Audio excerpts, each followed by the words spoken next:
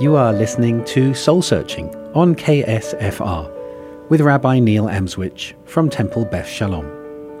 Soul Searching is a journey where I engage with faith leaders and academics to explore deep questions of meaning. Questions that all of us ask at some point in our lives, such as, why are we here? What is right and wrong?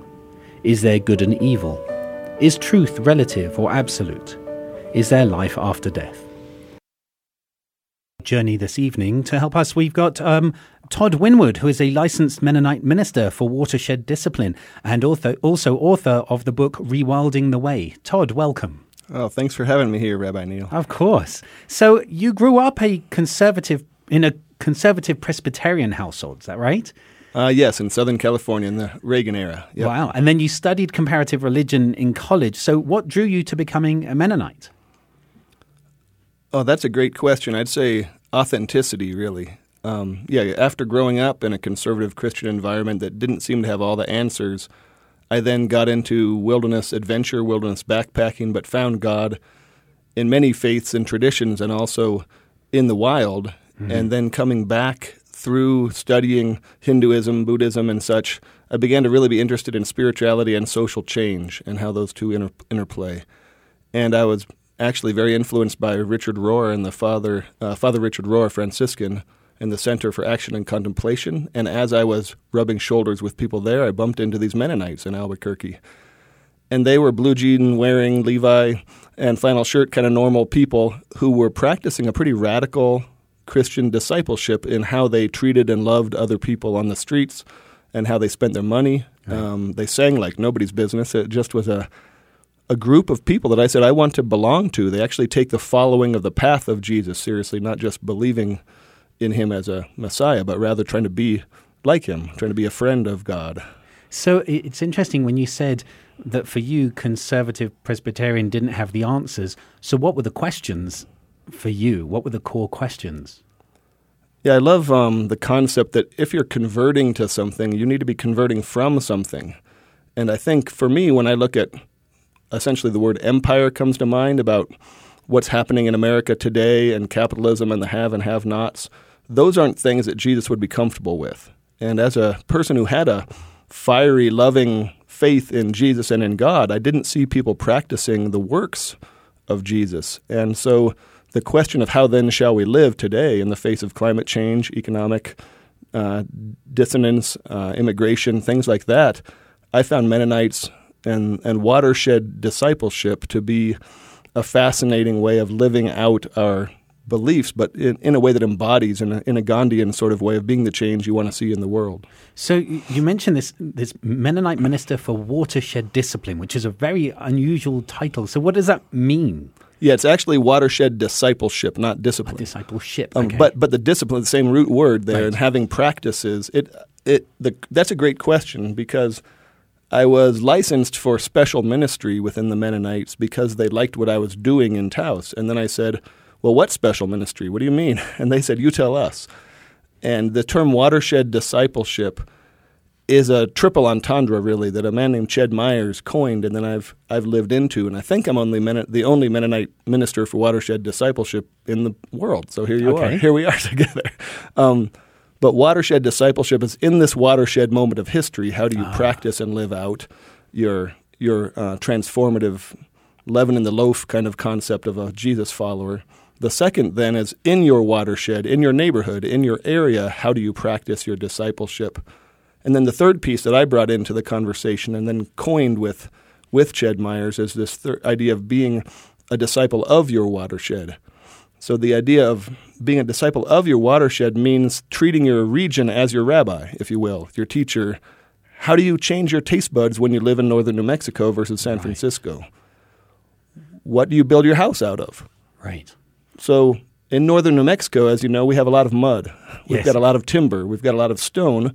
We don't have a lot of polystyrene. We don't have a lot of asbestos. So building out of foot-thick walls of mud is a natural way of a watershed disciple. One of the things I really like is taking it above and beyond just my own path of Christianity and thinking of the watershed way as a larger umbrella in which you as a rabbi might follow the watershed way with your congregation. a Buddhist monk might practice their version of the watershed way. A Catholic up in northern New Mexico could practice it. So it's a way of common cause living. I love the idea that taking Jesus' words, as Wendell Berry did, and said, do unto those downstream as you would have those upstream do unto you. Right. So using water as the metaphor for common living and for bringing that shalom, that kingdom of God as Jesus envisioned it, but the deep, peaceable kingdom through a level of living as a humble member of your watershed is really what watershed discipleship is about, that I don't have control over it, and all the beasts and the humans and the non-humans all have a place in this creation, and to be comfortable with our boundaries and our blessings within what this region, so the northern New Mexico, Rio Grande region, gives us. Right. So I have to adapt and surrender to the watershed in order to be a member of the watershed. And you mentioned the first meaning of watershed being in history. What to you makes this a watershed moment in history? Yeah, that's really the first question, I think. Okay. And the most important, in that I feel like about 50 years ago, Jimmy Carter told us to put on sweaters, and he put solar panels on the White House. That was a national awareness that we couldn't keep living the way that we had been. And this industrial frenzy we have, this ecocidal strange disease we have called affluenza, that we're eating ourselves alive, we're actually pillaging our own Mother Earth, seems like spiritual traditions have gone asleep at the wheel, that we're supposed to be elders, and yet we're not really transformative in the way that I would like to see it. So a watershed moment of history that I believe is that we must get back to the deep strands of our foremothers and forefathers, teaching us to live in a more transformative way and a more aligned with a godly way, an embodied way that shifts our consumerism and our taste buds and our habits. So this is the moment that if I can't even be sure that my son is going to be drinking clean water and breathing good air, and with these fires in California, it's just another example of what have we done to ourselves. So that's why I call it a watershed moment in history, is we had better wake up. And we're either going to go exponentially one way or another. And I'm excited to be alive, but I'm waking up. This isn't a time to go to sleep and watch a lot of Netflix only. I do that still, but But are we in time? I mean, when you're saying, years ago when he was saying putting on sweaters and so on, that was the time to do that, right? Yes. Almost that was the watershed moment, which American society, as far as I can tell, rejected to a large extent. Are we not actually past that watershed moment into the survival moment? Well, that was the rational moment, yes. Okay. That was the possibly efficiently through human power changing things moment. Right. But I and maybe you and others somehow are clinging to the wild card of God, of spirit. Like in the Old Testament, they say, we follow a God who makes a way when there is no way. It's not easy for me to be a Christian. It's not easy for me to be part of an institutional religion. But I cling to it because there's hope in the ashes. There's hope in something bigger than just humanity that I think a lot of my secular scientist friends might as well feel like they don't have anything to live for because, we're past in terms of human ingenuity. I think we're beyond the human scale. But like a fierce mama bear, that's where I am. I've got kids to defend. I've got people I love. So you better believe I'm going down fighting. I'm going to for me, in this crazy sort of looking at our tragedy in the face, it makes me actually more creative, more alive, more rejoicing. That doesn't mean I'm successful. Right. But it means that I have to step out of normalcy. And that's why this book, Rewilding the Way, the subtitle is Break Free to Follow an Untamed God, because God remains untamed. We have become domesticated like sleeping cattle, I'm afraid. And so breaking out of consumer culture in order to be ferociously inventive, ferociously loving nature, ferociously holding on to each other in the face of very dehumanizing conditions is what my role, I think, is today. So let's take that dehumanization. When I hear you talking about rewilding the way and this transformative change, but change is very hard on a personal level, and then on a communal level, and then on a global level.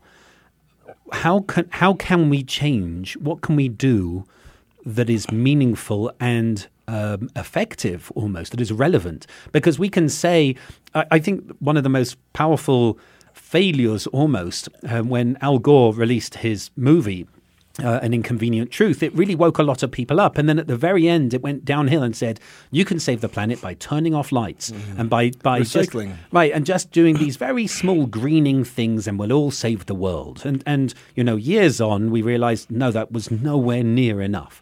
What can we do to rewild the way, to take the book title? How do we tap into this untamed God? What is it that we need to do? And I want to use that word rewilding loosely. It doesn't mean that we all suddenly camp out in tents or something, or learn how to forage. Those are nice but token things. It's the idea of reclaiming our own authority as wild beasts of God. And like what Gandhi ultimately did, he, of course, had a rabble to deal with. He didn't have these finely tuned people. He had to help them. And so they did boot camps. They did satyagrahi boot camps to be ready to defy empire. When the British Empire then said, we're going to tax your salt, he said, I guess we'll have to go get our own salt. Right. This idea of claiming one's own rule or health is like, he used the term swaraj, which literally home rule or self-kingdom. That's what Jesus said when he said the kingdom of God is already here. It's within reach. He was talking to peasants. He was talking to illiterate, poor people, slaves, women, and he's dared to say the kingdom of God is amongst us.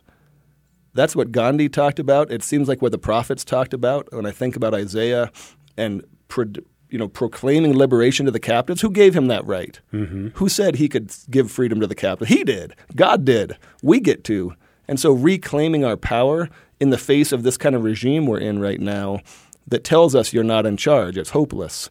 Right. Don't do anything. So for me, like Standing Rock mattered a lot. Right. These were people that might have been defined by the American society as drunken Indians, as abusive, unemployed people. Mm-hmm. They became water protectors. They just changed their narrative. By doing that, they became ferocious. They shone to the world.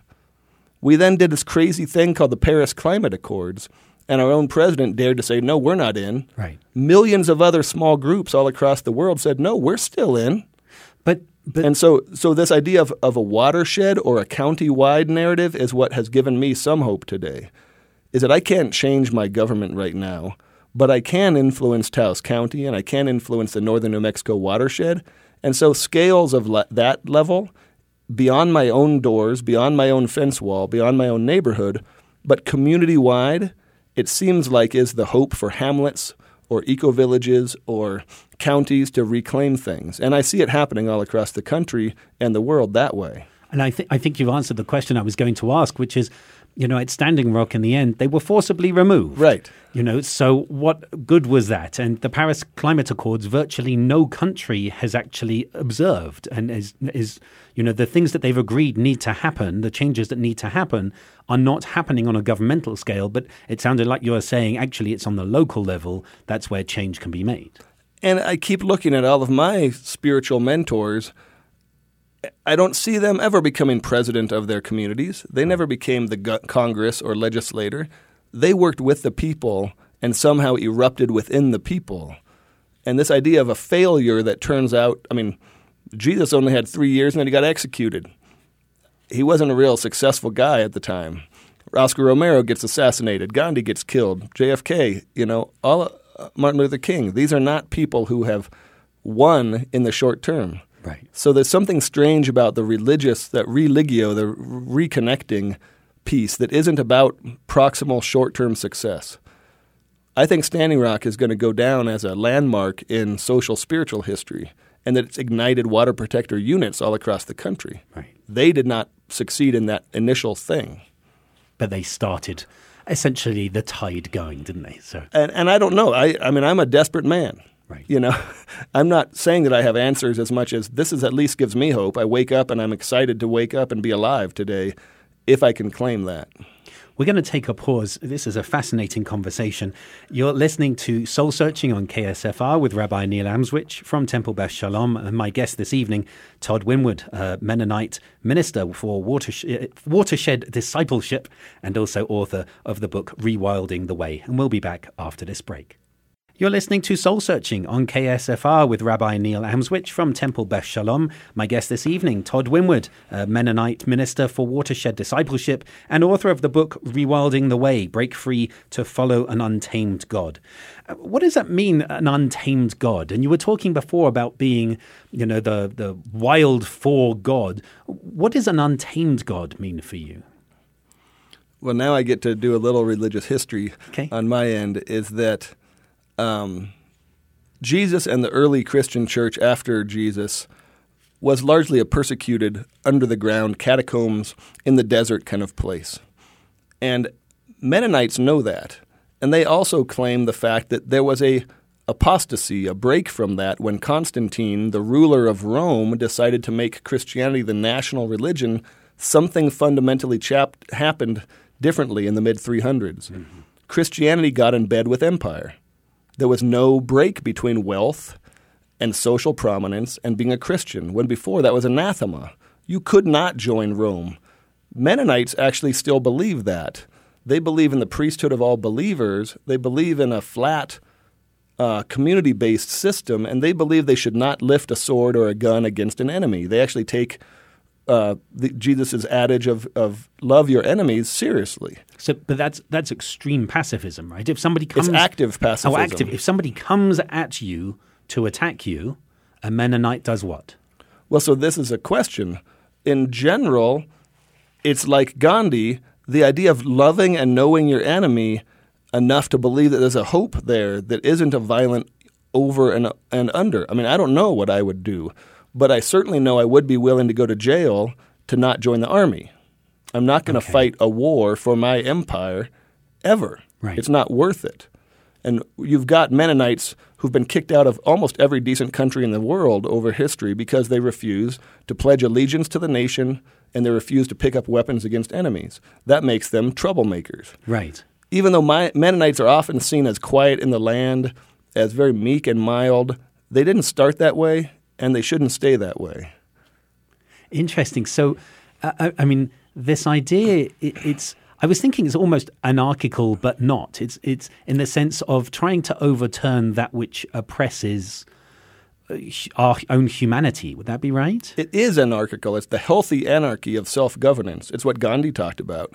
It's what Jesus talked about. It's when you choose, when Jesus looks around and says, who is my brother, my sister, my mother? You are. We are. Like, we just chose that right now through self-governance, not through a lineage of history and obligation and wealth and posterity.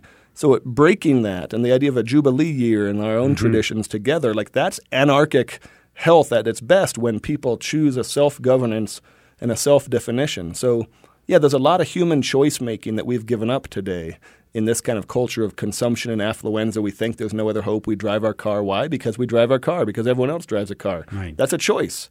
And I'm not saying that that's going to save the planet, one person stopping or growing my own food so that 4 people in my house can live purely. I'm not about personal purity as much as systemic change through radical social action. That's a ferocious love that doesn't make someone else an enemy. It's interesting when you said a ferocious love, and you mentioned the mama bear before, which makes me think of Hosea quoting, the idea that God is like a mother bear protecting her cubs. So that makes me ask, in your writing, in your philosophy, you often draw on ancient Hebrew prophets and on the Torah and the books of Moses. And so what do you think modern day Christians can learn from the Jewish tradition? First of all, that an exodus is good. Go on. It's easy to get people out of Pharaoh, but it's not easy to get Pharaoh out of the people. Okay. This idea that we are addicted, we're suckled with technology and trinkets and baubles and the flesh pots that they used to have in Pharaoh's land, the idea of being addicted to the benefits of empire so that we actually have no decision-making. We've gone soft. So the exodus of enoughness and the stories of manna, of having enoughness, that God provides enough for the day. I love that Jesus didn't make up those words when he said, ask enough bread for the day, that he was taking that straight out of the ancient prophets and out of Daniel and David and places like that. And this idea of trusting in enoughness. So that idea of learning to live off of and trust community and trust nature, that there is enough for us instead of constantly hoarding, is one of those messages that I find over and over in the Old Testament prophets, and the prophets bringing us back to a relationship with God. And I'd love to believe that personally, but the problem is that some communities run out of water, run out of food, and so having that trust that local community will always be able, if we just say enough is enough, but sometimes changing climate, changing, ecosystems mean that people have to become climate refugees. People have to move around or they die. And so when you're talking about this, what you're talking about is faith in hope and that everything will be okay, aren't you? And I guess my difficulty is when you think back to, you're talking about Jesus and ancient biblical times, people died much earlier then. People didn't live as long. So when we look at the current society, of course we're addicted to it because I live twice as long as somebody who lived 2,000 years ago. So why wouldn't I plug into that? So that's, for me, the perspective of the everyday person saying, but look, we can read, we're healthy, we can combat diseases, we have vaccinations. We rely on that society to make us go further. So how can we unplug, especially people who rely on medicines and things like that? How far can we go? To me, that's just a thought exercise that ends in just personal imagination. I in no way think that we need to or should become uncivilized. To the idea of using appropriate current technology based on ancient values. I'd say the best thing that right now, as a board member of New Mexico Interfaith Power and Light up north, I kind of hold down the northern area of the state as that representative. I'm so excited about Taos County's vision for going to renewable energy by 2022. It's where millionaire investors and the government and the local energy co-op and local nonprofits have all together in common cause had a vision of justice for the whole county so that everyone gets renewable energy. So by doing that, we become God's hands and feet. We become exactly what we were given: the solar energy. We were given the intelligence to make solar panels. Right. I'm not saying solar panels are the savior of the world, but rather a county-wide vision instead of just me as a wealthy, white, educated Christian saying, I'm going to bank up and prep my way into Armageddon here and have my own solar panels and screw you, all the rest of you in my watershed. Mm-hmm. It's the idea of caring for the watershed, which I think the ancient people knew how to care together and use technology. But it's that desire, and I don't have an answer for this, but that sense of scarcity that makes others take and take and take more than enoughness. Right. That's when we start going, I think, away from God's plan, away from the divine narrative of what's possible. So can we live into that? I don't know, but I'm going to hope for it. This is the tragedy of the commons, isn't it? The idea that when everyone can take, everyone thinks that others are going to take more, and so they therefore take more, and so we don't end up sharing. So I'm wondering if rewilding for you is, as you say, not about going back and living in tents, but about and not just moving away from affluenza, but moving away from the self as the defining being in the world. One of the things I write about is just Ecuador and the fact that they rewrote their constitution in 2008, that for the first time ever anywhere in the globe, they gave nature rights, legal rights for nature. Another thing that they worked and incorporated in a lot of indigenous perspectives into this constitution.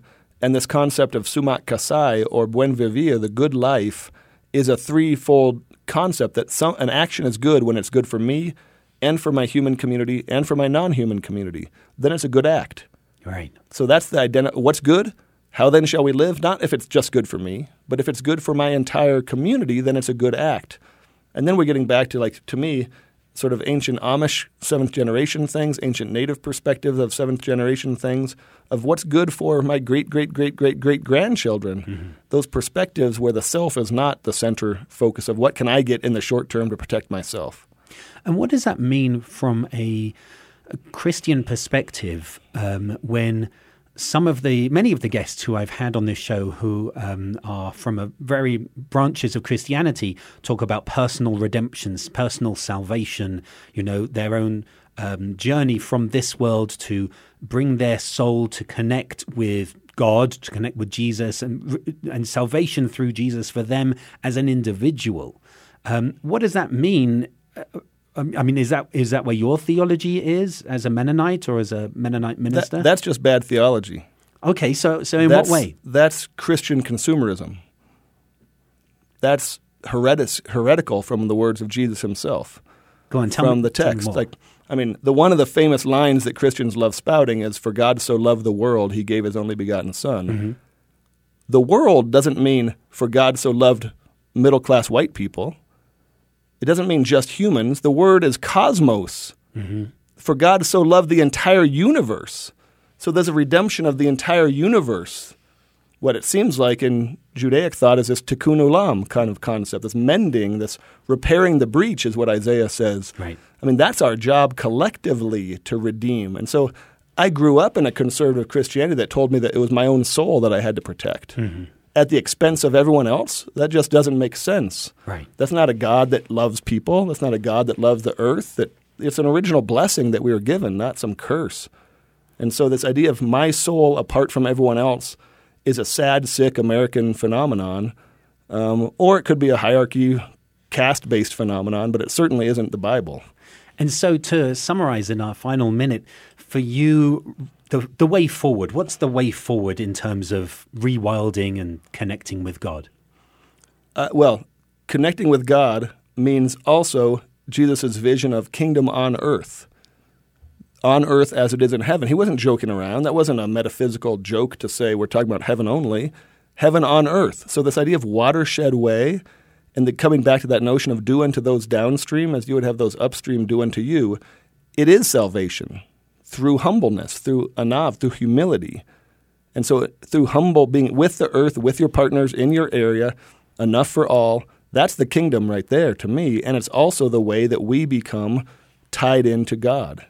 And so it's a personal salvation that's linked with the redemption of the land and with the people and to care for all of those around us.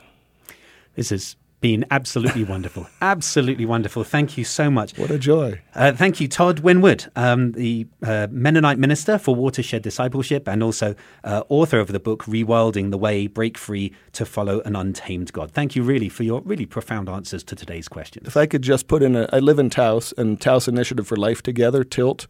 If people want to find out more about me or my work, taostilt.org is a way they could find me. That's great. Thank you. So I do hope you'll return another time to share more and to inform me more and for us to have more discussions. Rabbi Neil, it's been a pleasure. Thank you so much.